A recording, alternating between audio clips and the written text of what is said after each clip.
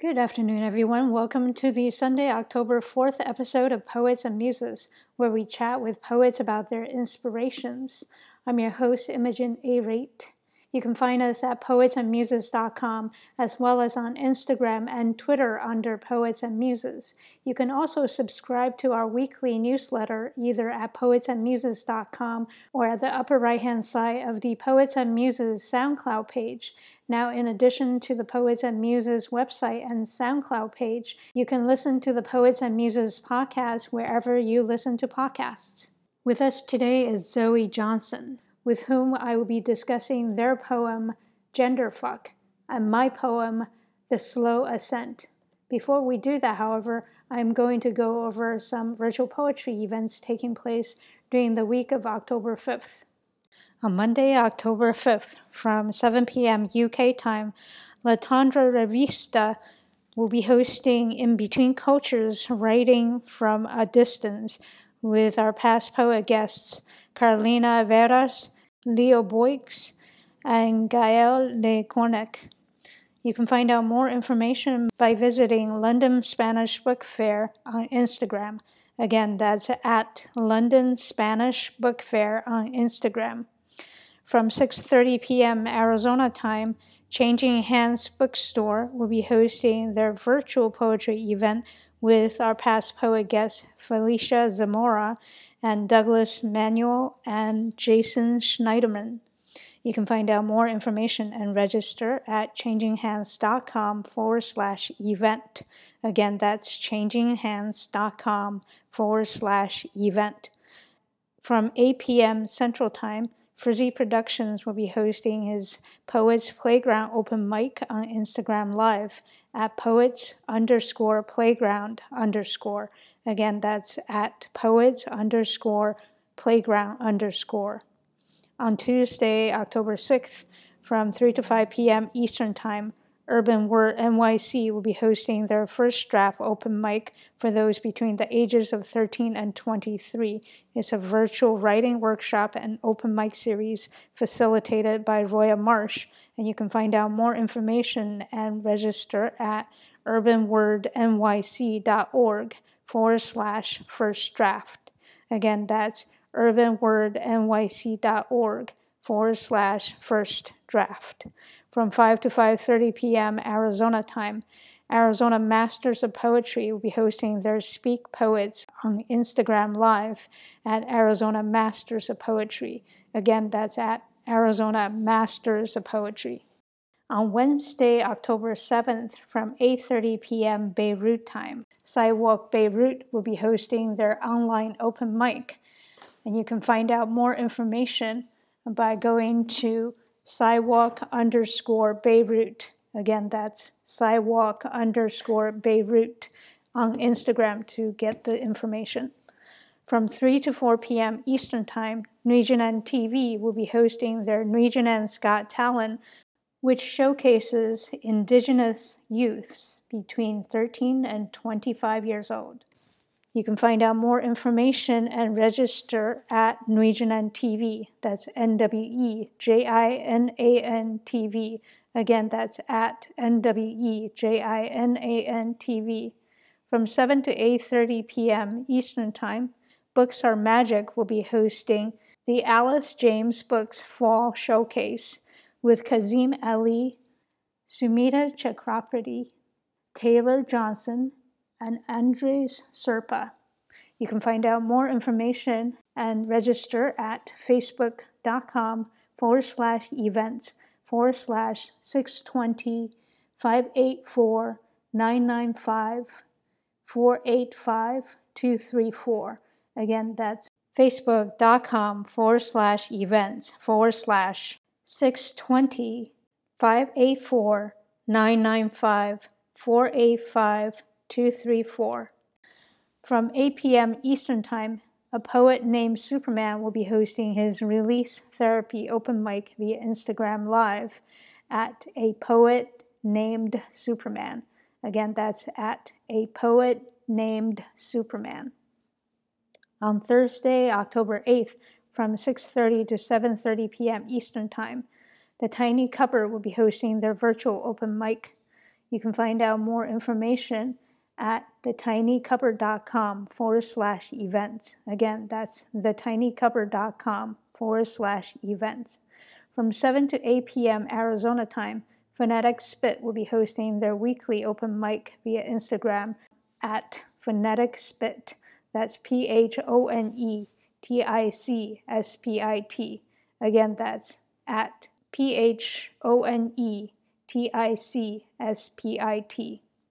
On Friday, October 9th, from 9:30 p.m. Eastern Time, Marquise 10,000 Burton will be hosting his live poetry freestyling via Instagram Live at 10,000 Poetry. Again, that's at 10,000 Poetry, with 10,000 spelled out. On Saturday, October 10th, from 5 to 5:30 p.m. Arizona time, Arizona Masters of Poetry will be hosting their Speak Poet Saturday at Arizona Masters of Poetry. From 6 to 7 p.m. Arizona time, the Virginia G. Piper Writing Center will be hosting their Piper Poetry Month Anthology Launch Party. You can find out more information by visiting piper.asu.edu/poetry-month-release. Again, that's piper.asu.edu/poetry-month-release. From 6 to 8:30 p.m. Arizona time, Palabras Bilingual Bookstore will be hosting their Electric Voices Indigenous Artists Showcase with our past poet guests Amber McCrary and Kaylin Yazzie, Tate Walker, Manny Loli, and Saria Taylor. You can find out more information by visiting palabrasbookstore.com/events. Again, that's palabrasbookstore.com/events. On Sunday, October 11th, from 9 to 11 p.m. Morocco time, Morocco Poets will be hosting its open mic via Instagram Live at Moroccan Poets. Again, that's at Moroccan Poets. And now let us turn to our poet guest of the week, Zoe Johnson. Hi, Zoe. Thank you very much for coming on to Poets and Muses. Hi, thanks so much for having me. I'm excited to talk about stuff. Me too. So you brought with you your poem, Genderfuck. Before we get into that, I would love for you to tell us a little bit about yourself. Yeah, my name is Zoe. I use they, them, their pronouns. I'm a queer, non-binary writer, poet. I do a bunch of different genres, fiction, poetry, nonfiction. I'm Indigenous. I'm a member of the Sault Ste. Marie tribe of Chippewa. And I just finished my MFA at the Institute of American Indian Arts. Congratulations. In their creative writing programs. Yeah. That's awesome. How do you feel? I mean, this is a weird time to be graduating.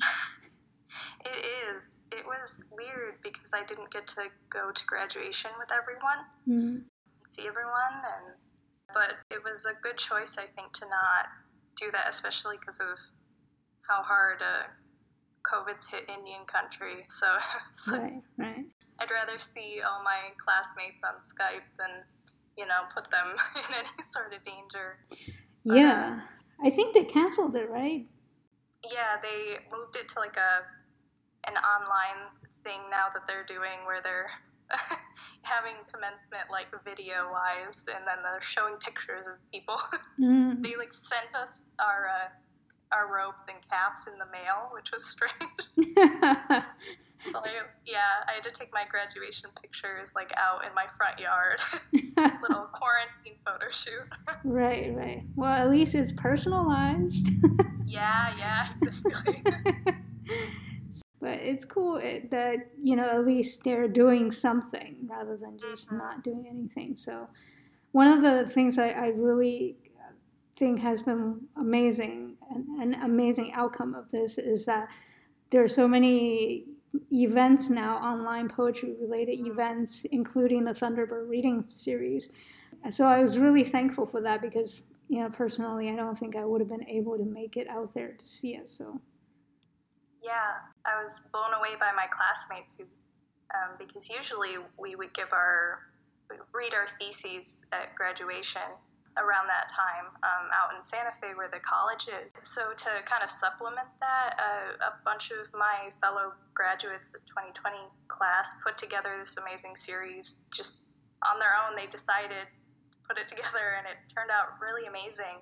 And I was really excited to be part of it and to hear my friends read, because I hadn't gotten to in a while. So right, right, yeah. It was such a terrific series of events, and I felt like really lucky to have been an audience member to that. So I appreciate that. Back to you, though. Can you tell us a little bit about how you got into poetry? Yeah, I don't remember specifically. I feel like I've always been kind of writing and telling stories. My mom is a publisher, so it's kind of been like books and storytelling is really important growing up. And my dad would always try to get me and my sister to sleep by telling us stories, like just, oral tradition kind of things. And so the kind of literature in general was like really valued growing up. And so whenever I think, early adolescence, when I started having capital F feelings, angst about anything, I kind of just turned to poetry generally. Fiction came later, but that was kind of how I tried to make sense of how I was, because I felt different in a lot of different ways. Because I grew up in a really small rural town, very white, poor Christian majority, so I felt kind of different from people from a young age. So I think I kind of, tried to express it in a very, teenage angst like ways. So, but poetry, and it just never left. I had the bug for it until now, and I can't see myself ever stopping. Right. Poetry just seems to be the go-to when, again, this feelings, as you said, this emotional, going through different emotions, especially strong ones, would tend to pull me back into poetry. Yeah. She was the interim director at II. She's a really great Muskogee Creek poet, Jennifer Forrester, and she said something about poetry once that I just never can get out of my head, which is poetry is the language we use to point to the thing that can't be pointed to. It just stuck with me, because that's so, that's the thing. Right. Yeah, it points to the thing you can't point to. Yeah. I think just as a special form, it's very difficult to define what poetry is, right? Because it spans a lot of different kinds of ways of writing it.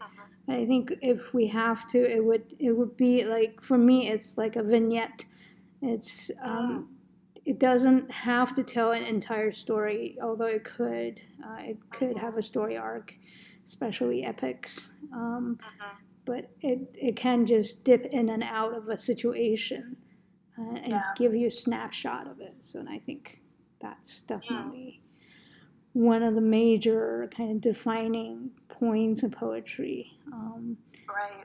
And yeah.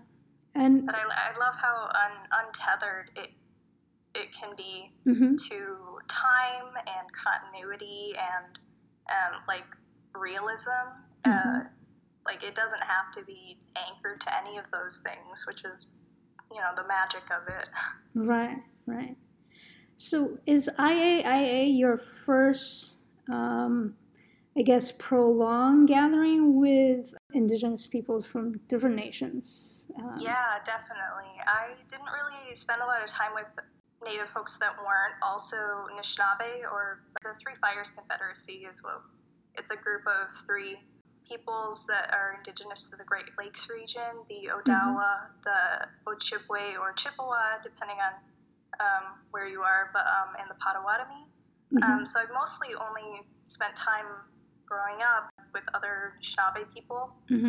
So I've not really gotten a chance to spend a lot of time personally with other folks from all over Turtle Island. And so it was just amazing to be able to, it's always great when you get together with other writers because everyone has that kind of excitement to talk about and generate things. But especially being from all over and coming from such rich indigenous traditions and bringing their own storytelling traditions and styles, and it was just really cool to learn about those things from classmates and you talk about that kind of thing with them. Right. Do you feel like having had that experience, and obviously I'm sure there were other students who lived on the res and came from the res, and so I was wondering, how do you feel in terms of your own experience in comparison to theirs? I did, to be honest, have a lot of imposter syndrome before I went to II. In terms of, I had this, what if I'm not Indian enough, which is, what does that even mean, Right. But because I am white passing, light-skinned native, I didn't learn much about our culture growing up. I started reconnecting to language and culture when I was in my late teens. I was worried that I would be almost intruding on a space that was for real natives, quote unquote, but that was completely assuaged when I got there. There's just the whole spectrum of folks, right, from all over and from different backgrounds, people from the city, blonde-haired natives, people who don't speak their language, people who spoke their native language, their indigenous language as their first tongue, this whole thing. There are people who want to write about what it's like to live on the res, and then there's people who are like, I don't want to write about being an Indian at all, which is so freeing, I think, for so many people. Right. And that was something that when I got there was oh, I don't have to fit into a box of what is a native writer. Right. Which is so freeing because so many people, I think, when they're oh, you're an indigenous writer, they have an idea in their head of what your writing looks like. Yeah. Of oh, you're just going to write about nature and spirits and traditions. And it's yeah, we can do that stuff, but it doesn't have to. Right. And so it's sometimes I have to do that myself. Even the poem today that we're going to talk about doesn't have anything explicitly native about it, but what is indigenous writing or indigenous art if not art or writing made by an indigenous person? Right. It must be frustrating and also feel very much like a burden sometimes to feel like you have to write in that tradition, as if that's your only space that people, at least outside, will let you occupy. Right. It's being forced to live on a literary reservation or something. Right, yeah. It's well, if you are writing outside of this, you shouldn't feel the right to claim, oh, you're an indigenous writer, because, what makes your stuff indigenous then? It's well, because I wrote it. Right. Right. You can't box us in anymore. That's not how it works. We're going to make it so that's not how it works. Right. So since you started writing so young and you don't quite remember exactly when, so I imagine you also don't remember what you had talked about at that young age. Mostly it was about kind of the shared adolescent experience of not feeling like people understand you or not feeling like you fit with other people. But I think a lot of my early poetry also was about the confusion of romantic interests too. I So I have a bad habit of quoting my own work because I'm like, well, how do I put this into words? And then once I do, I'm like, well, I already did it. Why would I not use those words? But so I wrote an essay once where I was talking about growing up as a queer person, and it was that like it's dark and there's an overplayed pop song playing in the background the first time I kiss a boy, and all I can think is that it? And then I don't remember the first time I kissed a girl, but I do remember the first love poem I wrote about a girl, and I wonder what that says about the way I fall in love. And that was because I remember writing a lot of poetry about not understanding my feelings about girls and what that meant. So, yeah. It's interesting, right? Because I think whether you're straight or queer, the fact is, falling in love with somebody else is always, there is always an element of mystery to it, because even if you share all the interests, the fact is this is another person. Yeah. So there's always an element of unknown and not knowing whether you can bridge that. Right. So I think now maybe it will be a good time for you to read your poem for us, and then we can talk about it. Yeah, sure. So, this is my poem, Gender Fuck. I don't know. When I talk about my gender, I always end up leaning sideways. My vertebrae begin to bend into the shape of the word sorta. See, I've been trying to solve the equation of internal chickness and duditude for years, but when I try plotting the data points, the graphs end up in the shape of the word sorta. When I talk about my gender, I start breathing out things like boy adjacent and a few miles outside of. I try giving directions to the intersection where my gender was last seen. When I talk about my gender, words teeter and trip, face plant hard against the backs of my teeth like they've never worn high heels before.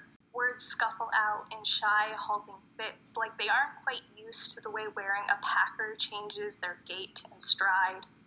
When I talk about my gender, there are things like bow ties and flower crowns and baseball tees and talking about a dick I don't have, but don't think I really need to have, but sometimes feel like I want to have.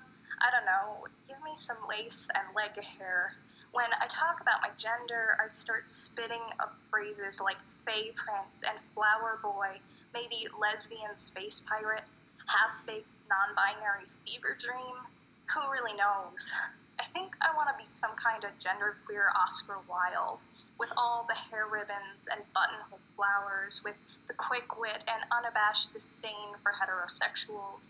When I talk about my gender, it's funny because no matter who I date or fuck, it's gay as hell. Like, hey cutie, tell me your safe words. I want to be your every unholy, cross-dressing Rocky Horror Picture Show gender fuck fantasy of handcuffs and a strap-on babe. I want to call you sweetheart and kiss you on the cheek.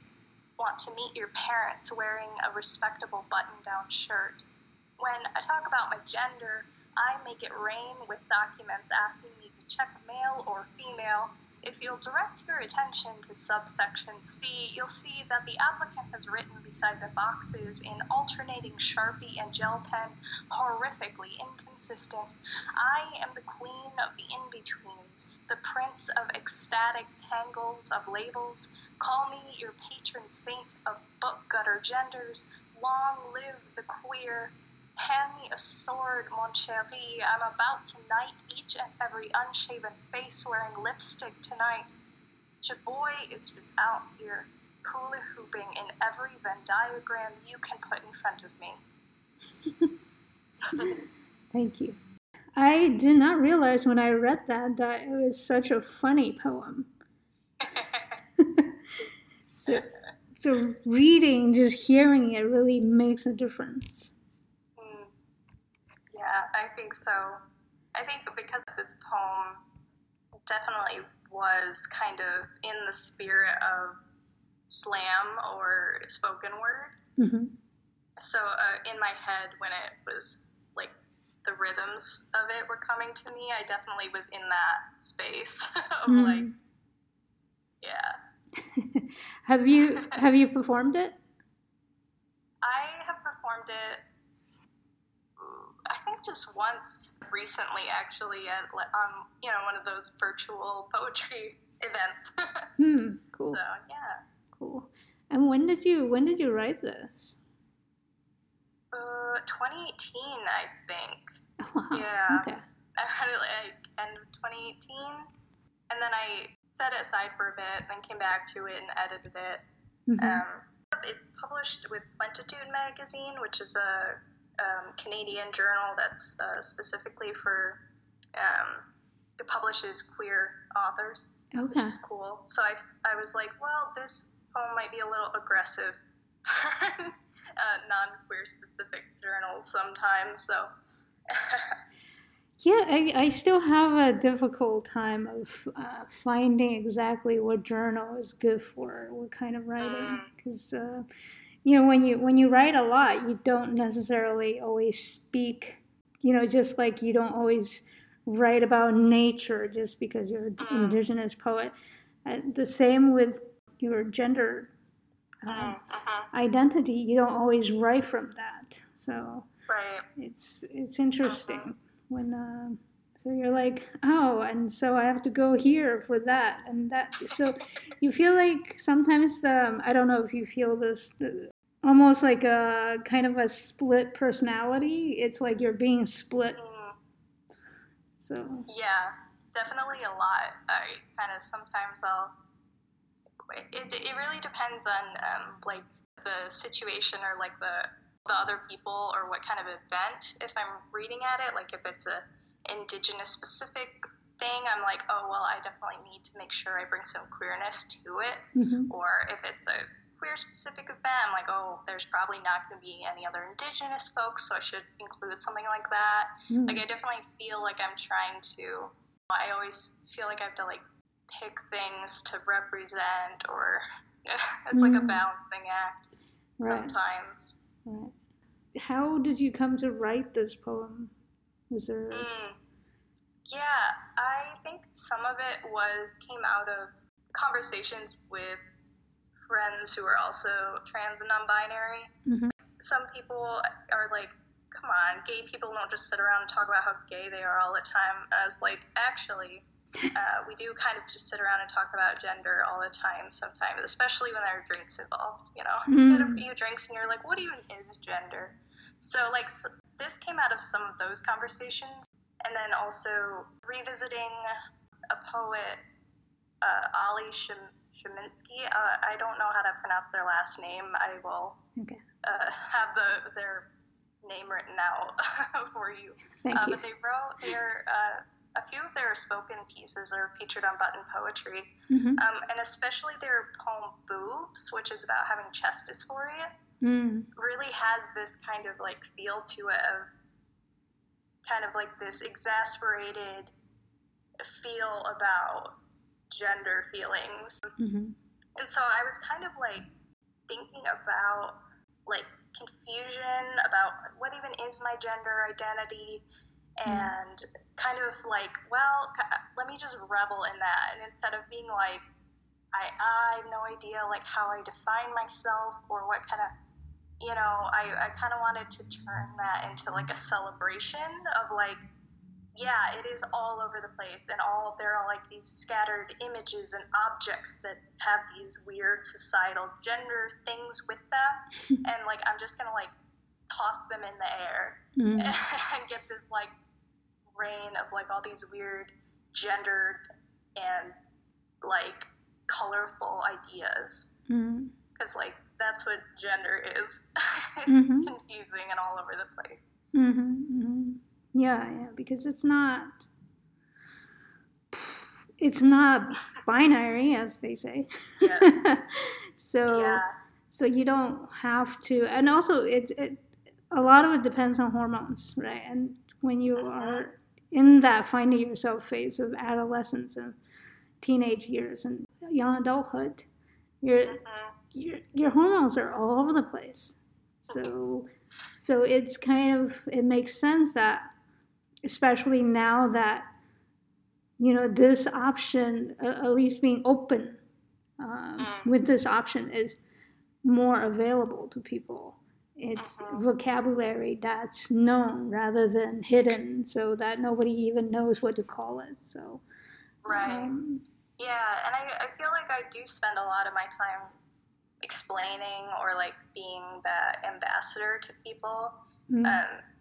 If I want people to use my pronouns, sometimes I have to be like, okay, here, let me get out my Gender 101 presentation, like explain to you.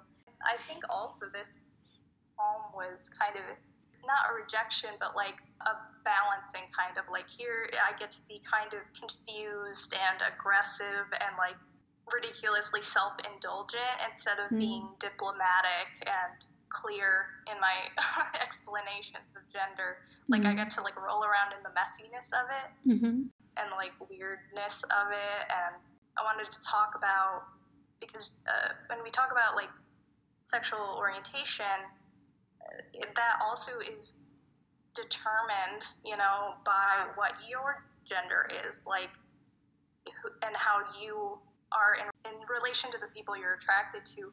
So to me, gender is really important to attraction and sex and relationships. And so like I got to talk about the non-PG parts of it that some people are weird about, and and talk about like, no matter who I date or fuck, it's gay as hell. Like I don't, if you're a cis guy or you're also like a non-binary person, sorry, we're queer when we date, or if we make out, it's a gay thing. Like kind of. Yeah, you do, as you said, sprinkle in these images and also actual objects that people associate with certain gender. Like I love that. Give me some lace and leg hair, which obviously does not have to be either, but obviously it's used to sort of identify these as if polar opposites. By the way, what is a packer? So a packer it can be as simple as like a bunch of socks rolled up, or they make silicone ones, and it's used for people who are assigned female at birth, that they put in their boxers or underwear to give the appearance of having a bulge. Okay. That's basically what it is. Okay. Yeah, I thought maybe that was it, but I don't know the lingo, so I don't. Yeah, that's fair. Yeah. When did you decide to make this a visual poem? I think when I came back to it after I put it aside for a bit. Okay. Because I was like, this is kind of a jumble right now, but I wanted it to be a more intentional jumble, I guess. Because it did come from that headspace of spoken word, I wanted to put it on the page a little bit more, showing how it sounds or even feels in my head, I guess. Right. Like I wanted it to stretch itself out or move across the page or group things together or isolate certain lines or whatever. Yeah. But I haven't done that much with visual poems, so this is like just adding a sprinkling of it. Right. Thank you for the reference to Rocky Horror. I just don't... The OG, I think, of kind of like confirming cis-het people's fears, kind of thing of like, well, you think we're all sex deviants that are gonna corrupt you, like, in your like perfect straight couple, like, okay, well, let's make a whole movie about how like, we are those people, like. So I was like, okay, that's I love the soundtrack. I just I always try to find it in karaoke bars, and it's seldom available. It's such a good soundtrack. It is. But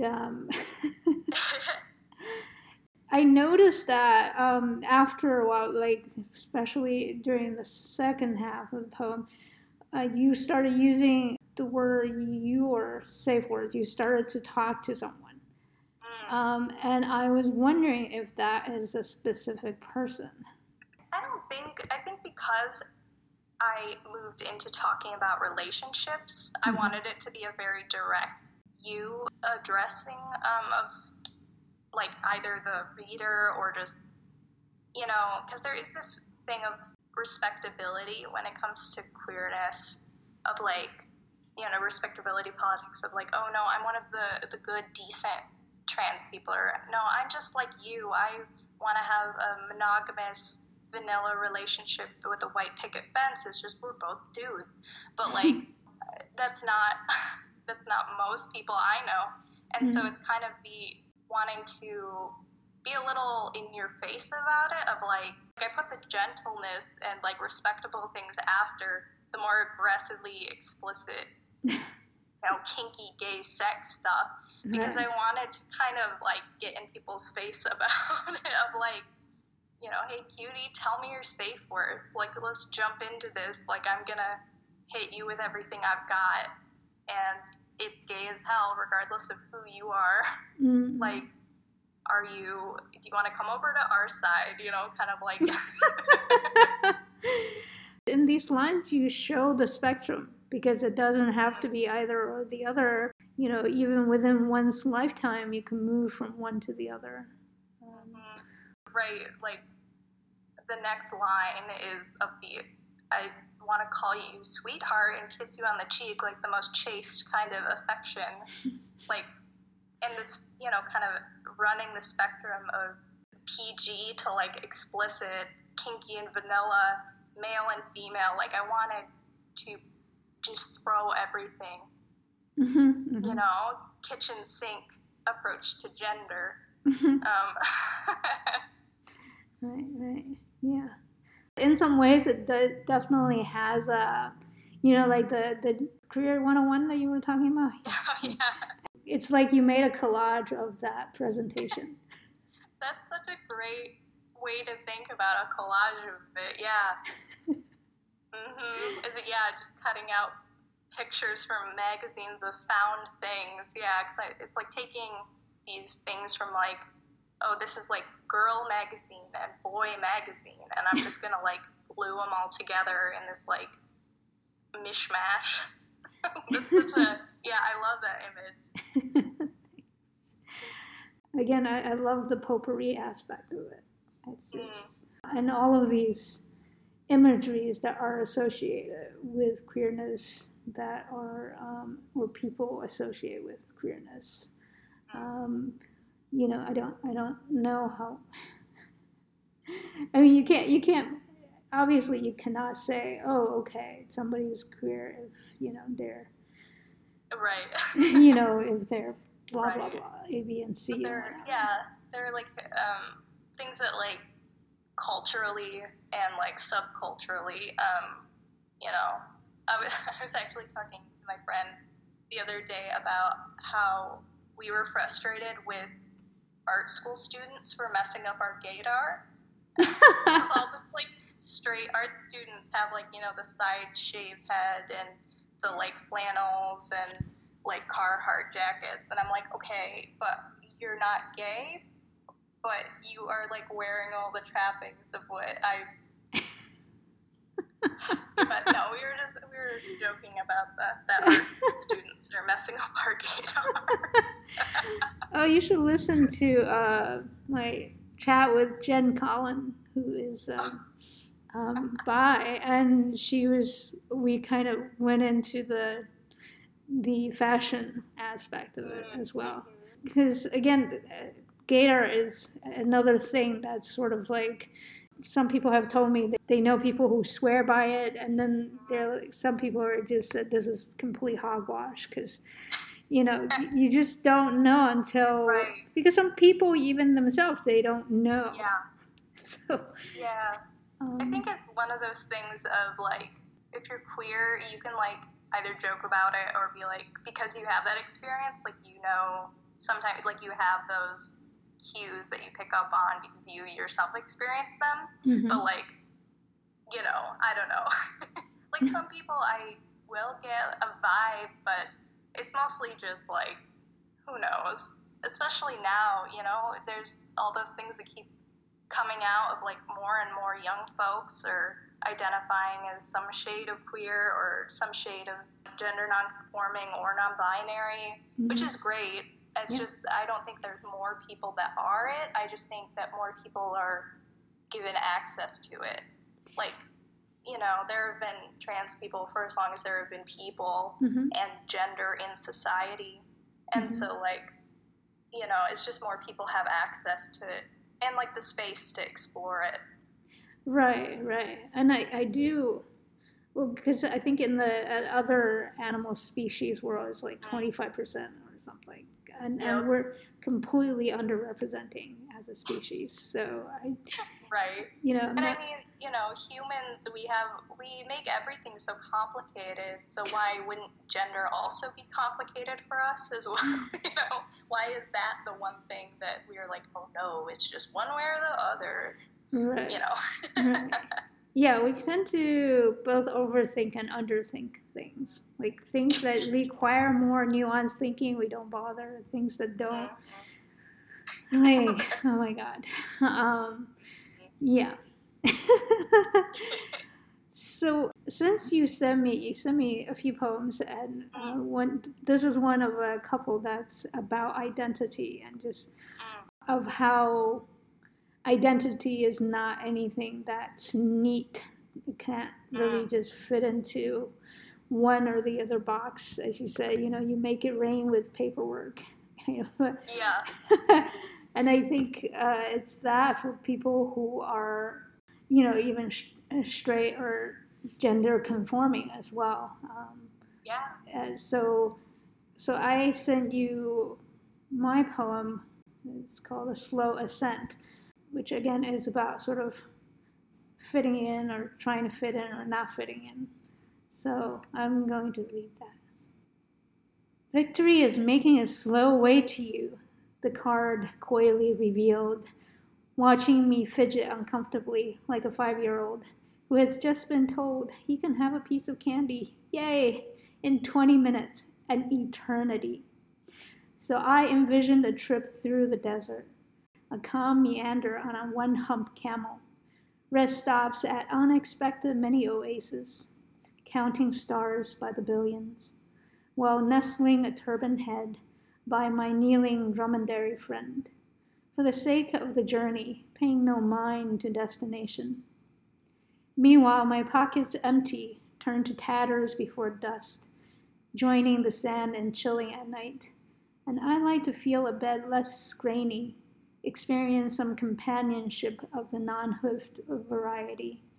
All bring me to civil society that prefers gold to my ingenuity, and I with no pockets only hold lightning in thoughts, adventures in wrinkles, and air on lips thirsting for quenching of curiosity must pass through with only slight pauses, seeking the next sandy seas, friendly toward this itinerant. Just the imagescape you made in this poem was what really drew me to it.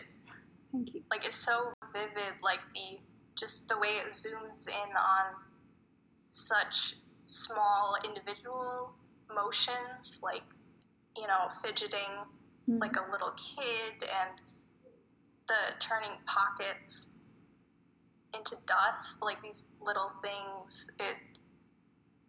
How did you like come to this imagery for this poem? I pulled a tarot card. That is such an interesting and cool way to come up with it. I love that. Thank you. I think what I pulled was like the Six of Wands or something. I have it on my Instagram. I was like, hey, this inspired me to write a poem. And it was upside down. And as far as I know, if it's an upside down card, it means that it will still happen, but it will take longer.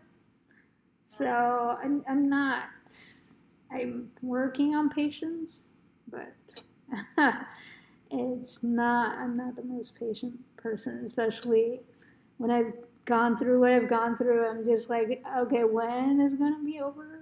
When is it going to be over? Right.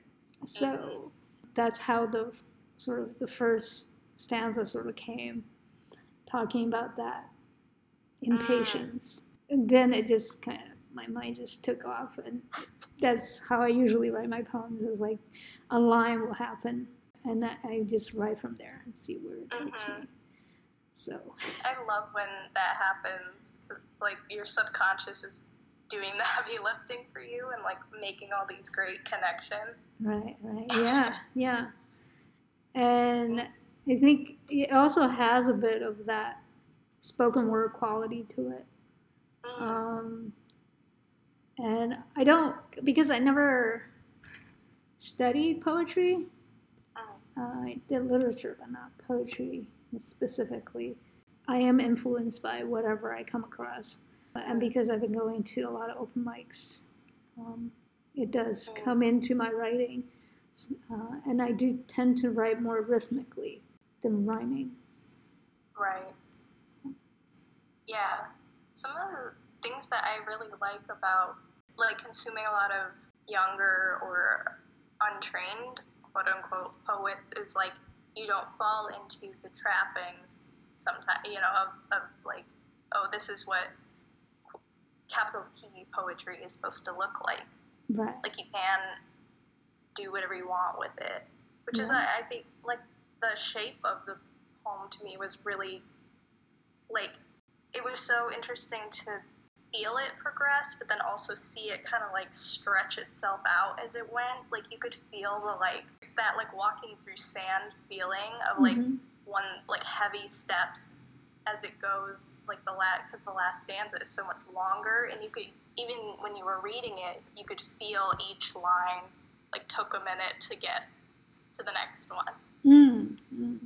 Which is why it was like because I read it a few times through, and like I had that feeling reading the last stanza of like this walking up like a sand dune or what, and then like it came back to the title, and I just love when poems kind of like loop back on themselves and like tie lines to each other like that. It has such a like visceral feeling. Even like listening to you read it definitely drew that out. Oh, thank you. Yeah, just like yours, it's a different feeling. Like because when the poet's reading it, you get a sense of how they want it to be read, how they want the poem to be experienced. And whereas where you're reading it, it's all you. Right. So, yeah, like there have definitely been times where I've read a poem in class on paper and then have listened to like a recording or a video of the author reading it, and like I hadn't you know, oh, this poem's like okay, and then I would hear it spoken out loud and been like, oh, okay, now I understand like why people love this. Right. Like, it's like, oh. Right. Yeah, the performance aspect is really can add a lot to it. So I really admire the spoken word poets who can, like, especially just the memorization and everything. So one thing I was wondering, because I know some poets are like trying to achieve different things with imagery and rhythm and sound. Like some people just use words for their like sonic value and like what kind of, you know, syllable sounds they have. Or some are just trying to like conjure a sensation. But some people are also using it in the more straightforward way of trying to like use metaphor or whatever, or symbology. So that's why I was wondering with this poem, because it does have such strong images, were you going for a specific angle of metaphor or just trying to conjure a sensation in the reader? I tend towards imagery. And the other thing I also try to do is not repeat words. So I have the thesaurus.com as my friend, basically. So I'm always trying to find a new way of saying the same thing. And so I also tend to want to make sure that my poetry makes sense. If I use words for their sonic value, they also have to have a definitional value, even if it's, let's say, an archaic word or something like that. But it still has to touch on the meaning, or or a meaning that's not as associated with the word. I might use a word that tends to have a negative connotation in a positive way. Right. So. But it's definitely more meaning forward rather than yeah. Like it can work on multiple levels, but yeah, definitely. Cool. Yeah. I wonder for you as well, because you also use not necessarily synonyms, but you touch on the binary, right? When you were in your poem, this chickness, duditude. I mean, you kind of make new words, but they're still word adjacent, kind of like boy adjacent. Right. Yeah, I definitely like bending words a lot when I can, because playing with what they can do, like it's fun to verb nouns or noun verbs and things like that, because it like makes you kind of like hear it in like a way, like a tilt-headed way, like it makes you look at it sideways. Which is always like a good thing for poetry, because it makes you like, oh, sit up and pay attention. Right. Yeah, a lot of poetry is that, isn't it? Especially now, because, or as we get closer into like the contemporary poetry, because I feel like also it's, at some point, it almost feels like one-upmanship. Not necessarily your poem, but like the trying to become a known poet. What do you need to do now in order to become that? Right. So again, this fighting for attention in a world that has so much going on. Right. Yeah, it's like so frustrating when that kind of thing happens, because I don't know, like I've always thought of writing as a very slow and roundabout attempt at conversation. Like I always think people, like, maybe not intentionally or knowingly, but I do think everything responds to other things. And that's like really clear sometimes when people write, a poem after so-and-so or in response to so-and-so. But like I definitely think poetry and fiction are really interesting, strange, like dream-like conversations that like span centuries.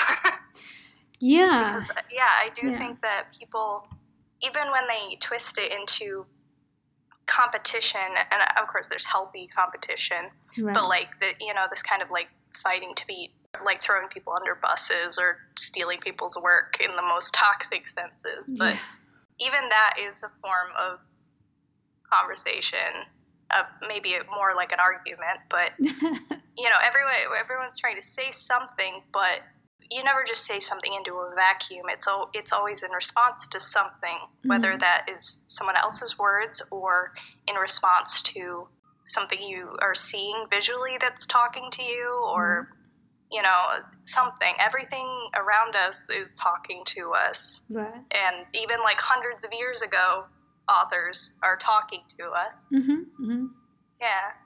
Yeah, and it's interesting that we continue to have these conversations with authors from some generations back, who we might or might not be distancing ourselves from, intentionally or not.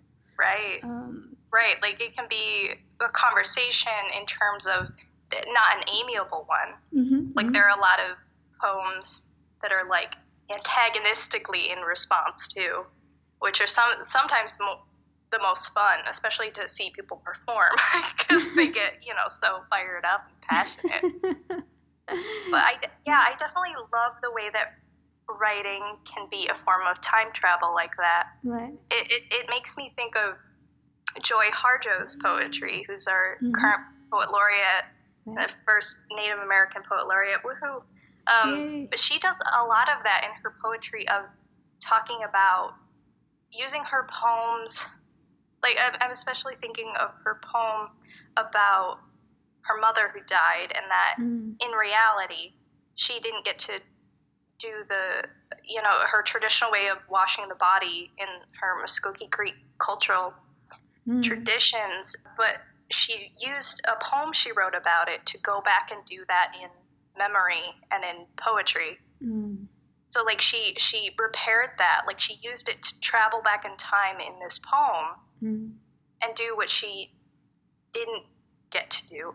And like she has a poem about seeing her ancestor riding on a horse down the highway, who was, said that he could jump through time. And it was like these kinds of things that's in a very literal sense in Native ways of thinking about time as nonlinear, but even in the more Western sense of like metaphorical time travel. I love the way that even I think the ways that people are bending language, like we were talking about, of like using words in an unexpected way or twisting negative words into positive connotations, I think is a form of us casting language into the future, because we're kind of like casting out these new ways of using these words or new ideas or new responses, and into the future. I just love thinking about nonlinear time. Yeah, because I think it does exist in our experiences. We just don't think of it that way. I mean, memory is a nonlinear time, basically, because we can recall things from years ago. Maybe not as if we're there, but sometimes we emotionally can be there. Right. As you said, the idea of casting words into the future, casting language into the future, is that what you write today could be read in the future, rediscovered, and like the verbling of nouns or nouning of verbs, that could become part of the lingua franca in the future as well. And like no one knows what, like it's breaking the rules of language until it becomes a style. Right. And then it becomes a genre. You know? Right. Like think about like even like Gertrude Stein. People are like, what is this? This is like just word vomit. But it's like, okay, but it's also now like a poetry style. Yeah. That's exactly it, because we don't, just because we're not familiar with it or somebody's doing something we're not used to, doesn't mean that it won't become the mainstream thing later on, either in the genre or in just everyday life. Shakespeare created so many words and such that we use like today. Like the rise of spoken word. It's like every kid in high school is trying, that's like an organic way for them to start writing poetry, divorced from the kind of like antagonistic view of like, oh, stuffy old men from England writing about things I don't care about. Because that's like how it's like the kind of medium that is really in the not mainstream, I guess, but like in poetry mainstream. Right. Yeah. And I think also, again, because of the mainstreaming of something like YouTube, especially now that we have physical distancing, how you consume performance is through this, you kind of have to be a part. You kind of, so spoken word performance poetry can continue on and can still be happening, even if you're doing your own lighting and whatnot. You're just completely DIYing the whole experience. It's still possible. So, and that is what people are seeing, and that's why it has become such a gateway poetry form for high school students, I think, because they are now used to it. It's accessible. Yeah, exactly.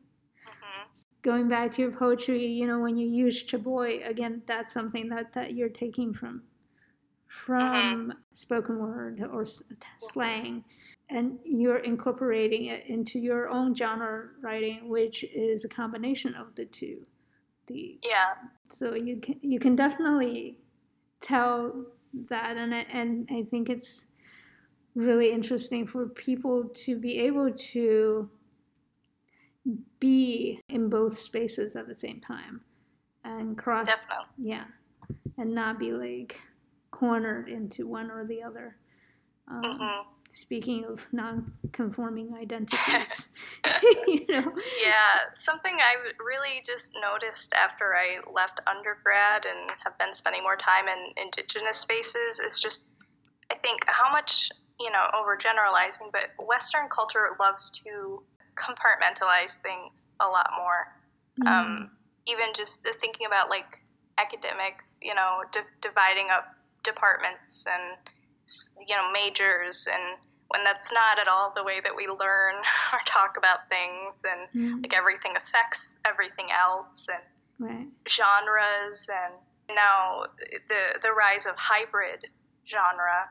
When thinking about what I can only talk from my own cultural and tribal experience, but those kinds of like mixing of and fluidity of forms, I guess, is kind of like was the more natural way of telling stories and making art from language. And so it's like, oh, it's this new form of hybrid, and whereas like from an Indigenous perspective, it's like, oh no, we're just getting back to like the old ways of, Margaret Newton, who is the special guest on the Thunderbird series that I read on, that most of her poems are songs, because those were one and the same culturally. So it's, these interesting ways that we try to divide up things into neat little labels, whereas like we were saying, humans were messy and complicated, and a lot of times we don't fit into things neatly. Right. And I think certain, Western institutions, they are there, they carve up things, partly because also just as human beings, we don't have the mental capacity to comprehend or to try to comprehend everything at the same time. So we do need to compartmentalize, but the way that the division happened is not necessarily healthy for us to interact with each other, to have a good way of living with the rest of the world. But there are now more interdisciplinary studies as well. So hopefully, that at least crossing of different areas of studies will make it more, I don't know, make us better able to more see. Well-rounded thinkers and creators and things. Yeah, I'm of the firm belief that we need to combine ideologies and backgrounds they're important and good things in both Western and Indigenous worldviews, and we're all in this boat together, and the water is rising, frankly. So, we need to take the best, we can't just throw one person overboard. We need to pool our resources, as it were. I'm talking in extended metaphors, but it's pretty on brand poetry and all. Yeah, I think people get it. And also, I mean, not to be a defender, I'm not a defender actually of Western education, but I think Western education, when it comes to ancient times like Greco-Roman or even like Victorian times or 19th century, especially wealthy, the emphasis is the same thing as I think anywhere else, is a well-roundedness. You study a little bit of everything. But I think the compartmentalization maybe is an outcropping of industrialization, because then you have the assembly lines and everybody. I definitely agree with you. So, because then we got into the idea of like assembly lines, like you were saying, and supply chain. Like everything got so divvied up.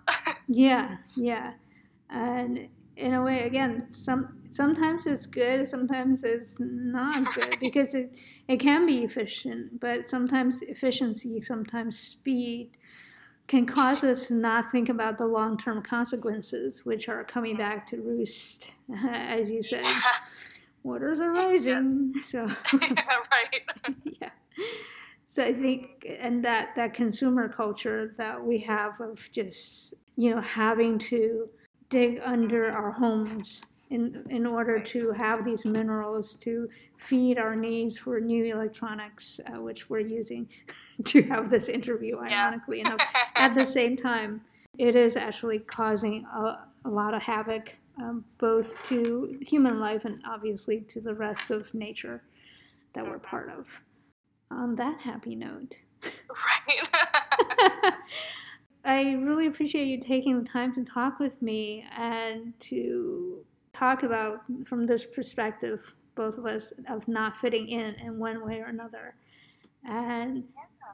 Thanks for having me. This was really exciting to talk about, behind poems, because a lot of times people are like, no, don't like explain or talk about where things are coming from. So it's cool to, dig into that. Yeah. I think, I'm only asking one poem per poet, so there's plenty of mystery left, I think. So, but before I let you go, I would love for you to tell us, A, if you have any virtual readings coming up, and B, like, where can people follow you, find you? Yeah, I don't think I have any virtual readings that I know of that I'm doing coming up. Okay. I mostly hang out on Twitter at JJ Captain, XIE Captain. It's a Firefly reference.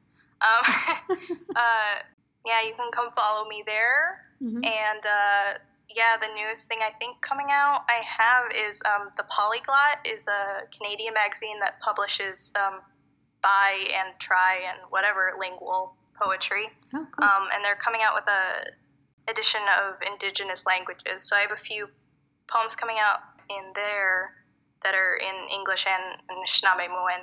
Nice. So that'll be coming out soon, so that's exciting. Yeah, that is very exciting. Do you know when? Because it got delayed because of COVID, as everything did. I'm not sure, but you can look on their website, which is just thepolyglotmagazine.com. So, and it'll have information on that. Awesome. Yeah, looking forward to checking that out. Thank you again for your time. I really, really appreciate this. Yeah, Chimiquetch. Thanks so much. Thank you. You can follow us at poetsandmuses.com or on Instagram and Twitter under Poets and Muses. You can also subscribe to our weekly newsletter either at poetsandmuses.com or at the upper right-hand side of the Poets and Muses SoundCloud page. Now, in addition to poetsandmuses.com and our SoundCloud page, you can also listen to the Poets and Muses podcast wherever you listen to podcasts. I'm your host, Imogen A. Rate. I hope you have a safe and healthy week, and I look forward to bringing you another episode next Sunday.